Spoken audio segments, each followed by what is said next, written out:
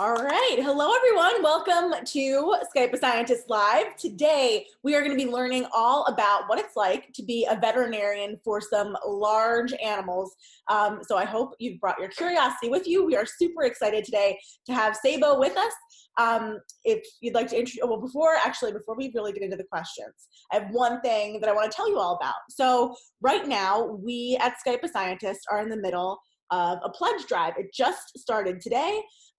And so what we're doing is for every 10 classrooms that we have matched with a scientist in the United States, we have one bubble on our map. So you can see in this picture here, each of these bubbles represents 10 classrooms that we matched with a scientist in the year 2020. And so people have already been donating today to fill in these bubbles. If you can, go to paypal.me/SkypeAScientist.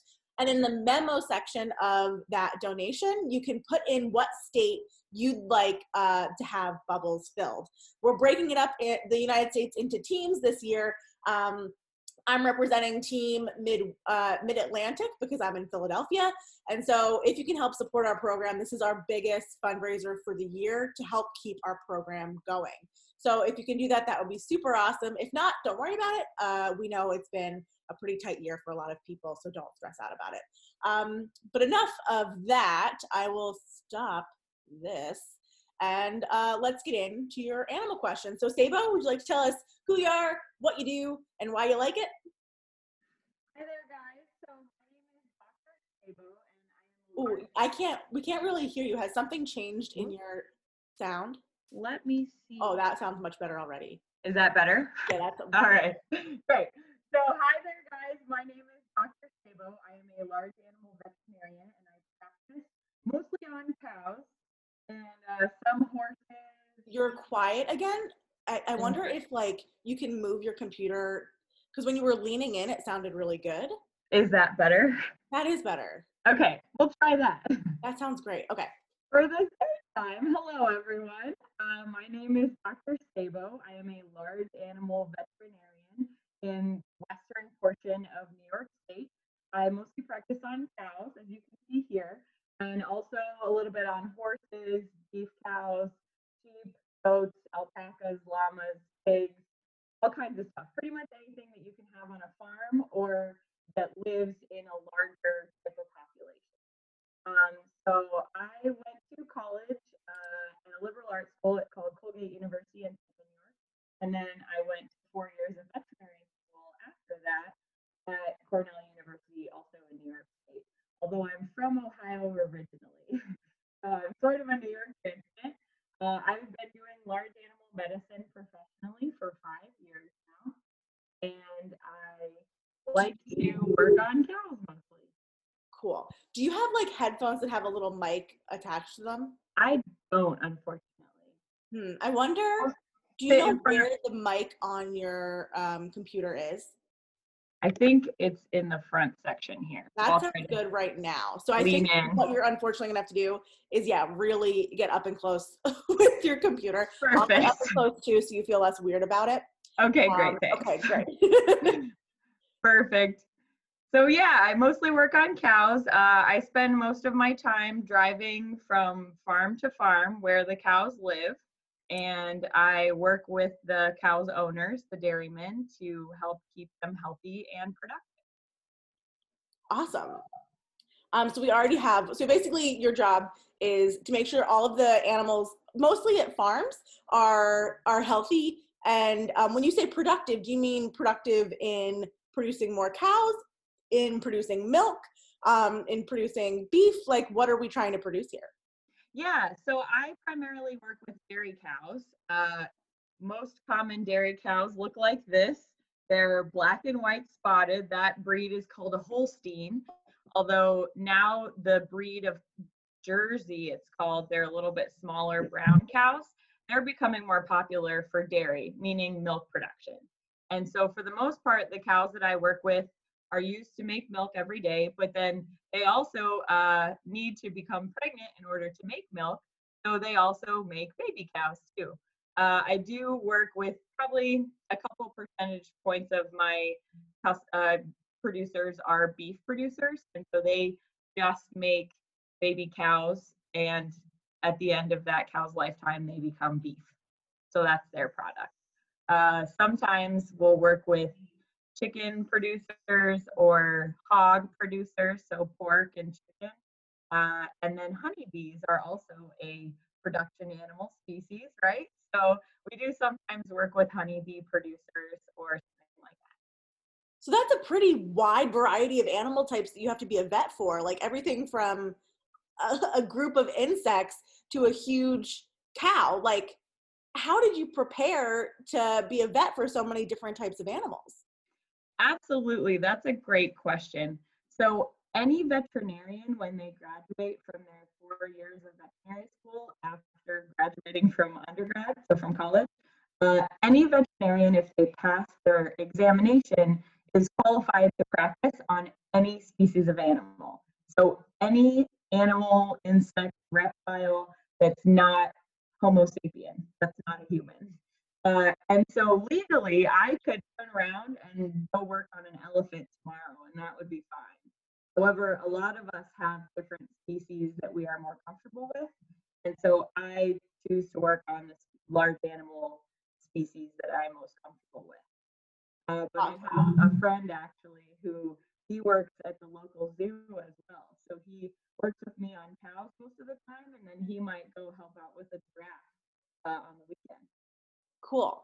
All right, so we're gonna get into some questions from the audience. All right, so Samantha, what is your favorite animal to work with, and how did you get started working with that animal? Yeah, so I obviously really like cows. When I was a young kid, I sort of went through different phases of liking different animals. So when I was like 3 years old, I loved cats and then wolves and then dogs and then manatees and then horses. And finally we ended on cows, at least for now. So who knows what phase I might go through in the future. But for now, I really like working with cows. I like how big they are. I like how social they are, and I like how physically and mentally challenging it is to work with them. Awesome. The next question's from Cameron. Do animals come to your office or do you go to each animal's home? For me, I get calls at my office, and then I drive to where that animal is located. Most of the time, it's on a farm, but sometimes people just have animals in their backyards, and so I work on them there. I did actually have one poor horse that was feeling so badly that the owners brought it into their living room. So I did one time work on a horse in a living room, but for the most part, it's on the farm. Some large animal veterinarians, especially out west, where some of the farms don't have a lot of facilities, will have what we call a haul-in facility, where an owner might put their animals on a trailer and bring them to the practice, and then the vets work on them there. But I work on them at their houses. At their house. Sounds good. And keep leaning, keep leaning. The next question is, oh, can Miss Goldman's class from Pawtucket, Rhode Island get a shout out? Our class motto is go for the gold, if you're able to add that in. Big time shout out, Miss Goldman from Pawtucket. Rhode Island is a beautiful state. I used to live near there. Anyway, Gavin Myers, do you have to get a different veterinary degree for being a vet at a zoo specifically, or any other like certificate to work at a zoo? Or is it like you said before, like one vet degree rules them all? That's a great distinction. So in human medicine, you go through your 4 years of medical school, and then human medical doctors have to do continuing training after that to be able to practice in some sort of specialty. As a veterinarian, I have the choice to do a specialized internship or residency if I chose to, but you also don't have to. So I am just a DVM, which is Doctor of Veterinary Medicine. And so anyone can use that to practice on anything, but you can also choose to specialize. And a lot of folks who say work at zoos do have continued special training either in exotics or in internal medicine or something like that. And I could also choose to pursue a residency in very productive medicine if I wanted to, but you do not get paid anymore for doing that. So I have not. Sounds good. If you don't get paid more, yeah, I would say what's the point, but education is valuable. But still, yeah, if it works without it, it works. Jonah would like to know, are you a vegetarian? I am absolutely not a vegetarian, and that's an interesting question. I did not want to become a veterinarian when I was younger because I was actually family friends with veterinarians, and I knew that being a veterinarian involved sometimes having to make tough decisions about animals. And so when I was a lot younger, I didn't think I could make those tough decisions, but then I did actually start hunting as a means of population control. And that's why I am a large animal veterinarian because I am concerned with keeping populations of animals healthy. Awesome. So could you tell us a little bit more about why hunting seems maybe like it's not good for animals, but actually is super healthy for their populations? Because that's really counterintuitive for a lot of people. Absolutely. And for the most part, I'm speaking about deer hunting. And so, deer as a species, white-tailed deer in particular, are what we call a boundary species. And so, we think about deer as living in woods, but they actually live best on the edge of woods. So, between where the woods meets, farm fields, people's backyards, suburbia, that sort of thing. And so, with the way that we are expanding our human habitat, we are actually creating a massive amount of deer habitat, and we are increasing the number of deer through that habitat change. But we've also decreased the amount of predators that deer have. And so, because of that, there are massive numbers of deer in a lot of places and not a lot of population control for those deer.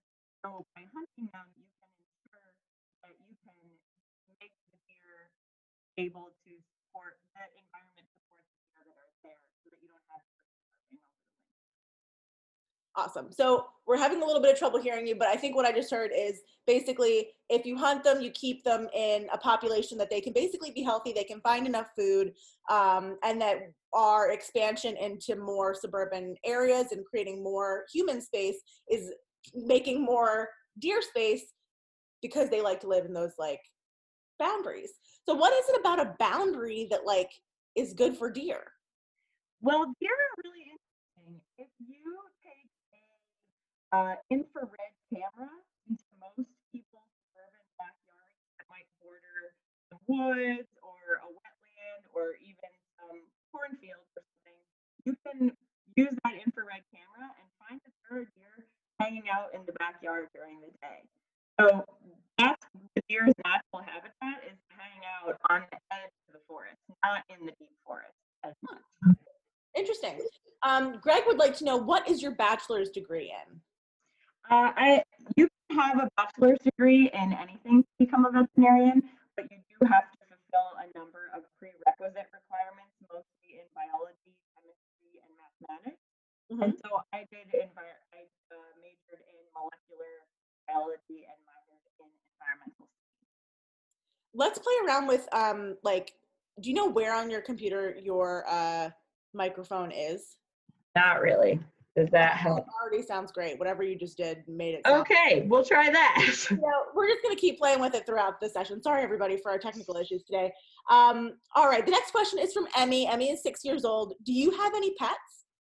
I do. I have two pets. I have a yellow lab named Aspen, and I have a cat named Bee. Although I would argue that the cat is actually Aspen's cat. They love each other a lot. Oh, that's cute. Savannah would like to know, what is your daily job look like? Can you like take us through a general day in your life? Absolutely. So I start out my day by hopping into my truck that lives at my house, which is very nice. Mhm. And my truck is full of all sorts of supplies that I might need to help the animals on the farms. And I drive to the farms for the most part in the morning. I have farms that I'm already scheduled to visit on a weekly or monthly basis. And then I go to those farms and I perform reproductive exams on those cows. And then in the time that's remaining, I will call into my practice and see if there are any sick calls of animals that need my attention or farms that are having issues that would like some extra help. Cool. Um, The next question is from the Torah Academy. We've got two questions that are sort of related to each other. One, what do cows do when they get cold? And I know that cows live in some pretty hot places. I know in Pennsylvania in the summer it gets hot. What do cows do when they get hot and when they get cold? Yeah, so cows are very cool in that they process food in a big stomach compartment, Mhm. and the cow's stomach has four parts to it, and the second part is called the rumen, and it's a big fermentation vat. And so fermentation is a chemical process where you can break down food that you wouldn't be able to break down just normally in like a human type stomach. And so cows can eat a lot of stuff that humans can't. And the reason I bring this up is because fermentation makes heat. And so cows actually have their own internal heaters. And so because of that, and because they're really big, they have a really big body mass to surface area ratio, which is a sort of concept in biology where animals that are larger tend to tolerate colder temperatures because they don't have as much body sticking out getting cold. Um, the cow actually prefers cooler temperatures. So as long as a cow doesn't have direct wind on them, they do fine pretty much anywhere. We like to keep our barns at around 50 degrees if possible. So that brings up in the summertime, the cows get very hot and they also don't like humidity that well. So we will put in a ton of fans. We have sprinklers for the cows, and we try to keep the curtains on the side of the farm up so that there's not as much sun, coming in because the cows also don't like flies. So we do a lot to try to control the environment to keep them comfortable, but not so much that they're not feeling like they are acting like a normal cow. Right. Cool. Interesting. Brielle would like to know, what's the biggest animal that you've ever worked with? Oh, I have a farm who has a number of cows that are very big. And they actually named the oldest cow Shaq after Shaquille O'Neal. Because she's like 6 foot. She's huge. I actually had to do a surgery on one of her daughters the other week. And so we decided to do the surgery in a different way so that I could reach all the body parts that I needed to because she's so big. Wow. But just big cows, pretty much. Some Big horses, cows. I do work on Belgian horses, which are like the Budweiser horses. They can also be very large. Yeah, no kidding. For anyone who doesn't know what Budweiser is in the crowd, the Clydesdales are the ones that kind of look like they've got like floofy feet. Like they're just the biggest horses I've ever seen. They're unbelievable. Yeah, their hooves are like the size of dinner plates. So big, like borderline scary. They're so big. Um, Jenilyn wants to know, don't cows have two tummies? No, so they actually, technically, from a veterinary perspective, they have one stomach, but it has four compartments. And the name of those compartments, here's quiz time for anyone in animal science school, is the reticulum, the rumen, the omasum, and the abomasum. Sounds good. The next question is, how many baby animals have you delivered? So interestingly, a lot of the farms, when they're having calves or foals, for the most part, we train the farmers to know how to deal with those. So I don't help with normal calvings or foalings or kiddings or lambings. Kidding is when a goat has a baby. We call it a kid, not a human. And so I usually don't help out with the normal ones. I get called for the bad ones. Oh no. And so I would say that I help out with probably 2 to 3 births a week.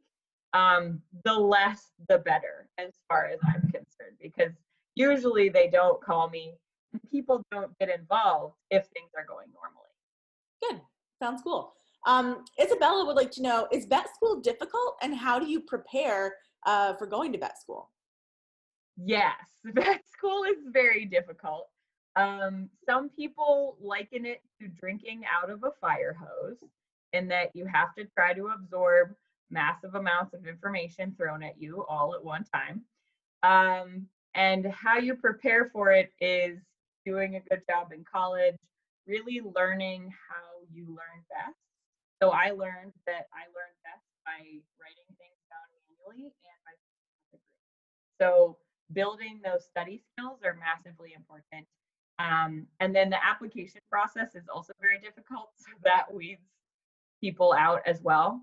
And if you're interested in applying to veterinary school, it's different than human medical school in that you need to have a massive amount of veterinary shadowing hours and animal contact hours. So not necessarily with a vet, but hanging out with animals, because they want to know that you are serious and you understand the challenges of the profession, because there are a fair number of challenges.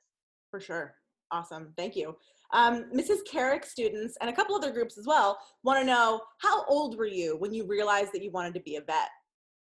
So I'm actually one of the weird ones. It took me a long time to figure out I wanted to be a vet. My granddad always thought I should be a vet, and I told him that my arm was too short, but I was wrong. My arm is not too short to be a vet. I knew that if I was going to be a vet, it would be a large animal vet, just because that's the sort of person that I am. So I did not decide to become a vet until I was in college. So I was about 20 years old. Sounds good. The next question we've got from a couple different people. What is your favorite part about your job and your least favorite part about your job? My favorite part about my job is when I can educate a producer in a way that they change their behavior and make life better for all the animals that they take care of. I really like teaching people the newest science and helping them make things better for their animals so that their animals don't get sick at all and I never have to look at them. That's great. One of the more challenging parts about my job is when I do that teaching and people don't listen. Yeah, that's frustrating. Yeah. As a science communicator, I really feel your pain. Yes. Yeah, and also everybody dealing with COVID right now, like we know what we're supposed to be doing, but how many of us are doing it? It's tough. Yep. Cool. All right. So, what is the smallest animal you've ever worked with? Oh man, I don't work with many small animals, luckily for me. However, a normal small animal doctor or an exotics doctor, especially, will sometimes treat really tiny creatures. Um, I do sometimes help out with some barn cats that might have been born, barn kittens that might have been born on a farm. I might try to help with them. But usually, my smallest client animal would be a goat kid or a lamb, and those are this big, Oh my God. little pygmy ones. Yeah. So cute. My one time, I was having a party at my house in grad school, and my friend's parents have a goat farm, and she brought a baby goat to the party, and it was the cutest. I couldn't believe how cute a baby goat was. It overwhelmed me. It was so cute. They're very cute, but they have big attitudes. I bet they do. Yeah. That's super cool. The next question is, how do you put animals under anesthesia? This is from our very loyal listener, Gavin. Is it a blow dart by hand with a shot? How do you do it?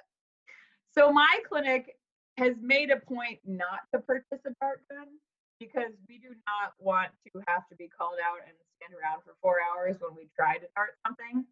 So we put the onus on the owner to say, if we're going to look at your animal, you have to have it in some sort of corral or pen so that we can get our hands on them somehow.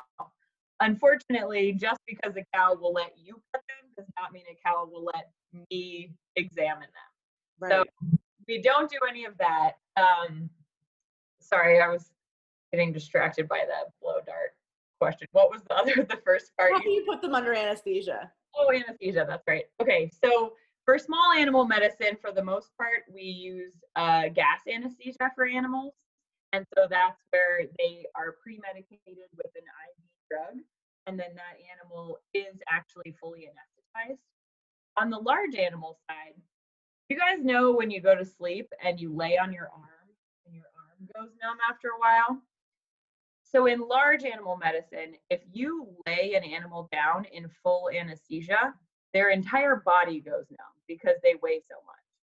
There's nothing protecting them from that. And so we try not to fully anesthetize large animals. Some people will fully anesthetize horses, but in order to do that, you have to have a stall that's completely padded, And Uh-huh. then you have to be able to go in there, and when the horse is recovering from anesthesia, people get a little loopy. You guys might have seen those funny videos on YouTube of people recovering from surgery. Animals are the same way, and so they can even break legs. They can injure themselves more coming out of anesthesia because we have no way of telling them, hey, sit still, calm down. So we try to not put animals under general anesthesia. When I'm doing surgery, I do essentially what they would do to a human who has their whip out. I block the area so they don't feel any pain. I give them a bunch of pain medications, and then I use just sedation. Sounds good. Cool. We've got an excellent question from Brielle. If dinosaurs were still alive, would they fall under your care? Yes. Well, not mine. Well, maybe mine. Maybe I would be a dinosaur specialist if they were still around and I would know a lot more about reptiles. But I know almost nothing about reptiles besides just the normal veterinary school stuff. So I think based on my current knowledge, I would refer them to an exotic specialist. Awesome. Lisa says, are we going to see any animals today? And I think the answer is no, but can you show us your cool gadget that you brought with you today? Yeah, for sure. Well, I can, Aspen, come here. Whoop. I can at least show you my pets here. I can show you a bearded dragon that I have in the room. What's that? I have a bearded dragon in the room. I can show you that. Unfortunately, I can't show you guys any cows because most of the farms don't have Wi-Fi, so that would not work very well for this day. But let's see if I can show you some cows. Not as exciting. Oops. There we go. Does that still work for sound? Still works for sound. So far, so good.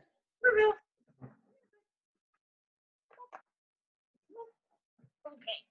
This is actually my boyfriend's dog, and he is a medical mystery.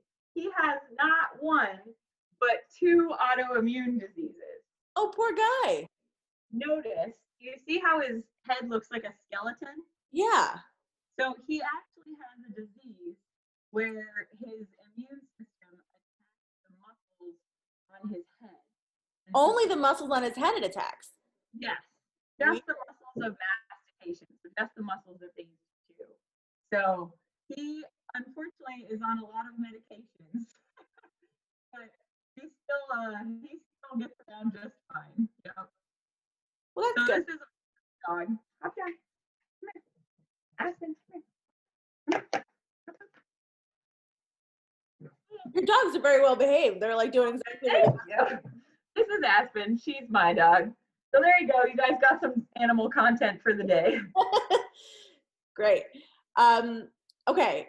A couple rapid fire questions before you do the ultrasound show. How long do cows live? So if you let a cow go and just let it fend for itself, it would probably live on average maybe 5 to 10 years. Okay. We tend to limit the life of a cow because if you remember, cows make milk to start, and they also make calves if it's a female. Sometimes the males help. We keep a few males around to help with that, not many. And then at the end of their life, they also become another product, beef. Mm-hmm. And so we tend to limit the life of cows because we want to make good milk products, good calf products, and also healthy beef products. And older cows tend to not be as delicious as a beef product. Fair so enough. the average life of a dairy cow is around 5 years. A beef cow is a little bit longer because you can only have one calf a year. Right. Cool. How long does it take to milk a cow? So we shoot for from the time the cow walks into the parlor, which is the area where they have all the equipment to milk them, to the time they leave. We shoot for about 8 minutes. 8 minutes? That's so short. Yeah, and that includes the amount of time that it takes to clean the udder and to stimulate the cow, because we want that cow to let on their milk appropriately. And so they have to be clean, and that cleaning you want good contact time, so that's about a minute. And you also want the teeth to be stimulated appropriately, so that takes about a minute as well. So, and then you have to put the machine on them. So only on for a handful of minutes. Wow, that's wild. Okay, Yeah. let's see your ultrasound machine. Okay, yeah. So I think I mentioned to you guys that I spend a lot of my time doing reproductive exams on cows. And so the way that I do that is that the uterus of a cow lives right below their rectum. And so the best way to get a good view of that uterus is to put my arm in their butt. So, Having a little bit of issue hearing you. I can make out what you're saying, but it's a little bit tough. okay, I'll try to lean forward again. Okay. So I use a big long glove and I glue them up here that I put on my arm. Uh-huh. I put this glove on my arm all the way up to my shoulder, and I use my left hand so that I can still write things with my right hand. I put this glove on, and then I put on a portable ultrasound machine, which looks like this. So I have these goggles that I wear, and then these goggles attach to this machine here that I just wear on my back in a little backpack. And then I stick this probe, which looks very much like an ultrasound probe that you would see at the doctor. And it shoots ultrasound, so ultrasonic sound waves out the bottom. And then depending on what those waves hit, it bounces back an image that I can see up here above my head. Cool. And so when the ultrasound waves get sent out, they bounce back if they hit something really dense, like bone. They don't bounce back if they just keep going through fluid. And so when the waves come back, that looks white. And if they don't come back, that looks black. So I see sort of black and white TV up here. And I can show you guys some pictures of what I'm looking at most of the time when I'm doing reproductive exams. So I'll go ahead and share my screen here. And so this is pictures of what these pregnancies might look like. So here is a 25-day pregnancy, which is about as teeny tiny as you're going to be able to see. And then it moves over to a 30-day pregnancy and then a 35-day pregnancy over here.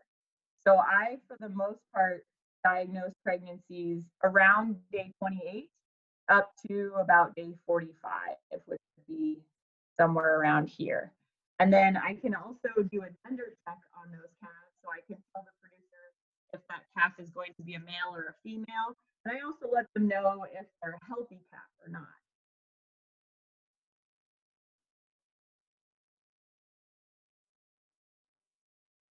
That's so cool. There we go. I'll see if I can unshare now. There we go. Okay. Okay. Is it back or is it splitting? We can see it. Okay. There we go. So yeah, that's what I spend most of my time doing on my normal herd. That's awesome. That's super cool. All right. So you've said, is your favorite, okay, you said that your favorite animal to work on is a cow. Are cows your favorite animal of all animals in the whole world? Right now, I think so. I am getting very curious about hedgehogs recently, so I might learn about those just for fun in my spare time. But yeah, I really like cows.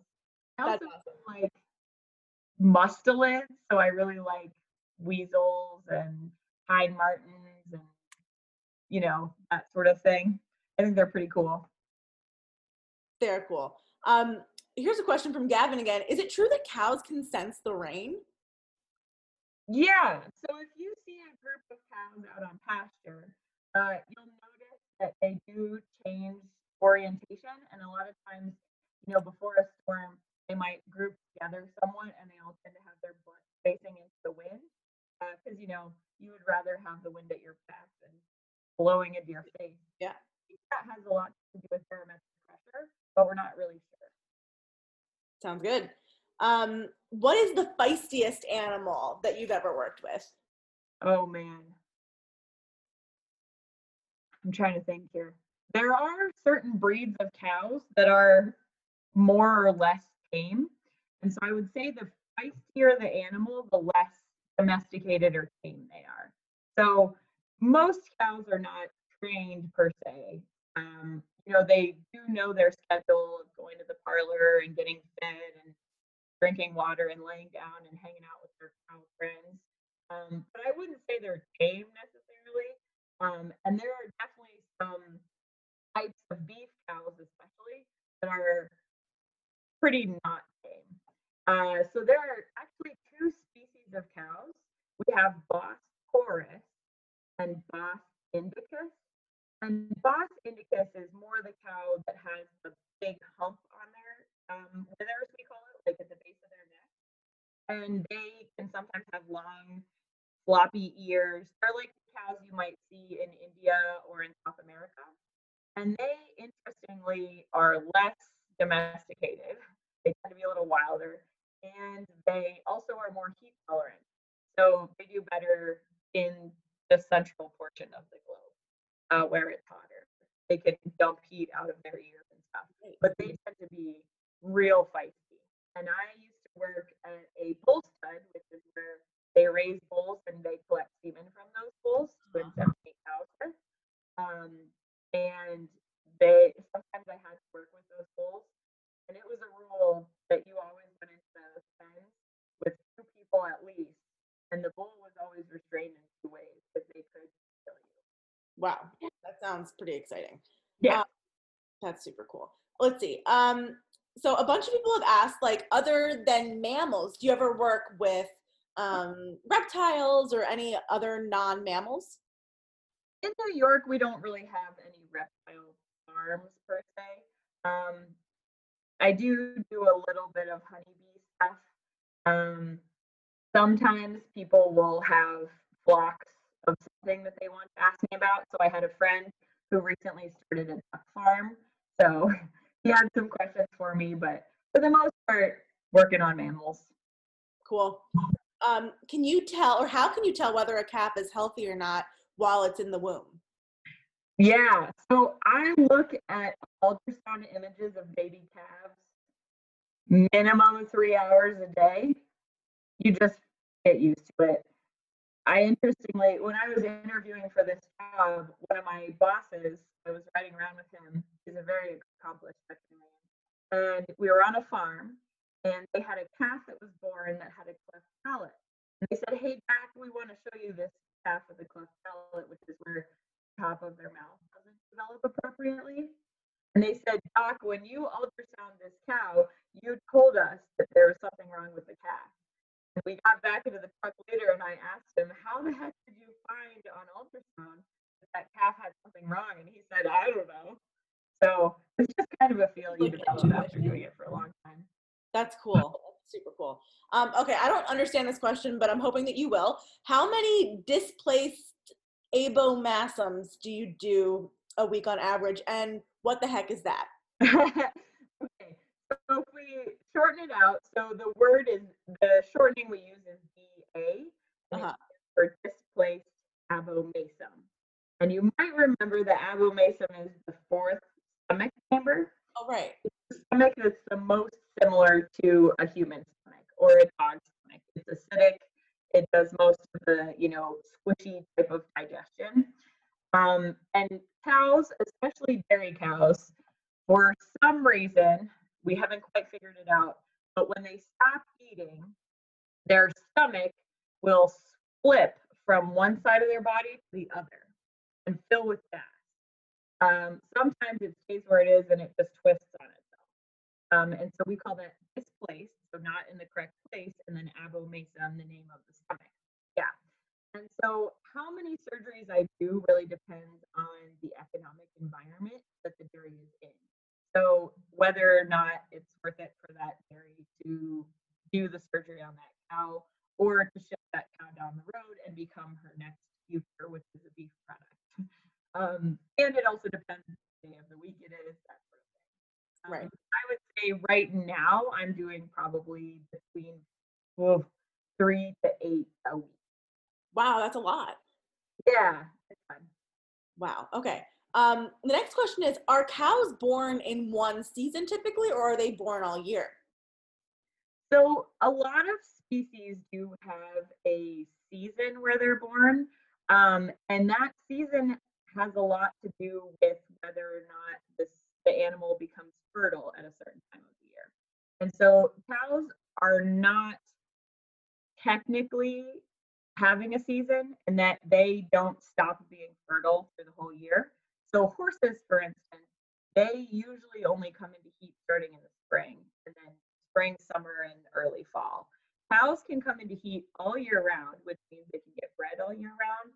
But because of the fact that cows don't like heat that much, at least around here, we do see a bit of a decrease in fertility in those cows in the summer months because they just don't want to They're get not happy, generally speaking. Yeah. yeah. Do cows eat anything other than grass? Absolutely. So cows are really an impressive species in that they can get nutrients from a lot of things that humans can't. And so a lot of the cow feed that we feed cows, we could never eat ourselves because it would just come out the other end and we would have not gained any calories from it, right? Right. So because of that rumen, they can really digest a lot of different things. And so most cows who are in a production situation, we feed them things that may give them a balanced diet and that they can eat and be really productive. So they're sort of on a really like high intensity athlete type of diet. We really try to there's people who are dairy nutritionists and beef nutritionists who spend their whole career making sure that those cows eat exactly what they need. So they don't have any they don't get any cheeseburgers. So the cows, they for the most part on the farms around here, their two big things that they eat are grass or hay, but that hay has been fermented a little bit already, so it's already kind of broken down. So it's easier for the cows to get energy out of. And then corn silage, so that's corn plus the stalk and the leaves that's also been fermented already. And then we add into that a grain mix, which is full of vitamins, minerals, fats, proteins, all kinds of stuff that helps keep them tip top shape. Because a good producing cow runs the equivalent of a metabolic marathon every day. Whoa. Yeah, they are really pushing it, those ladies. And so we really have to make sure that their feed is extremely healthy or else they do have health problems. Right. All right. Well, we try to keep these sessions to be about 45 minutes, and we like to ask everybody the same two questions before we wrap up. The first question is, if you had everyone in the whole world's attention for a moment and you could tell them one thing about cows, what would that be? Oh man, about cows. I think I would probably tell them more about dairy farmers than about cows.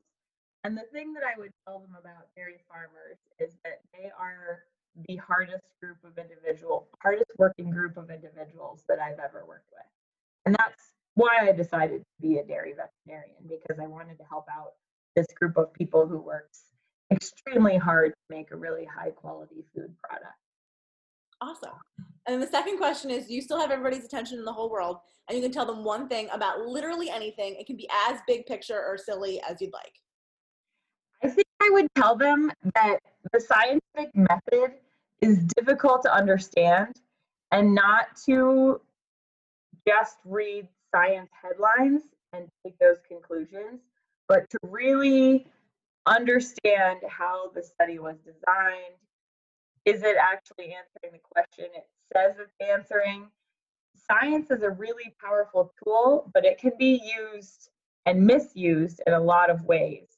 And you can collect a data set and you can make that data tell you whatever you want if you are not a scientist who is correctly using the scientific method.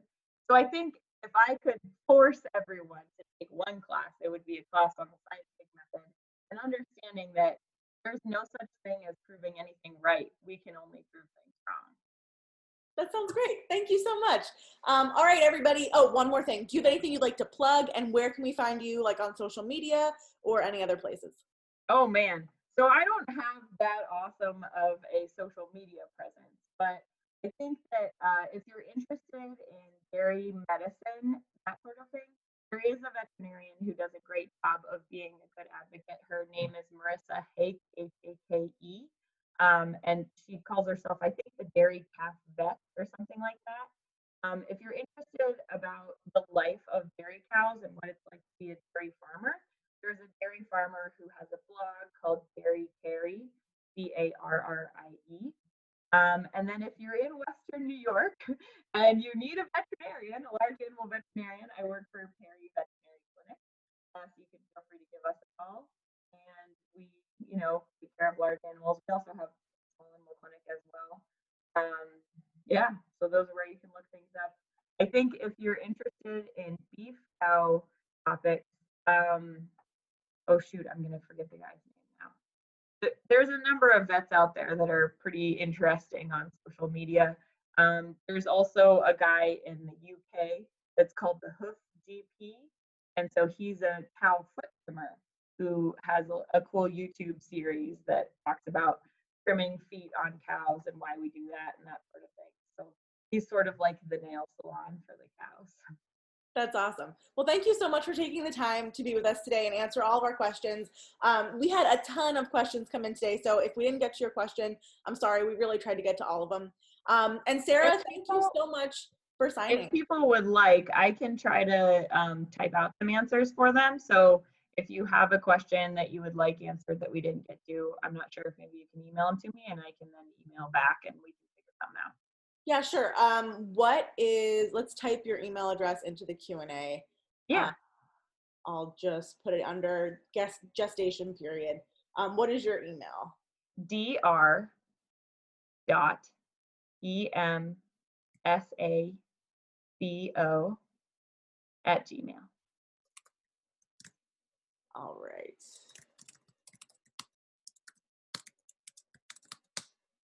Great. Well, thank you so much again for taking the time to be with us today. And Sarah, thank you so much for signing for us today. We really appreciate the time you took to be with us. And everybody else, we will see you next time. The next group of sessions are all going to be about antibiotic resistance. We've got 2 scientists that will be talking to us. You can always check up on our schedule at skypeascientist.com. Click the events tab, and then you'll be able to see everything we have going on for the rest of the year. And if you have anything that you really, really want to see in our schedule for 2021, go ahead and send us an email at skypeascientist@gmail.com, and we can schedule a session in what you're interested in. All right. Thank you again for being here today, and we'll see you next time. Bye. Bye, guys. Thanks for the questions.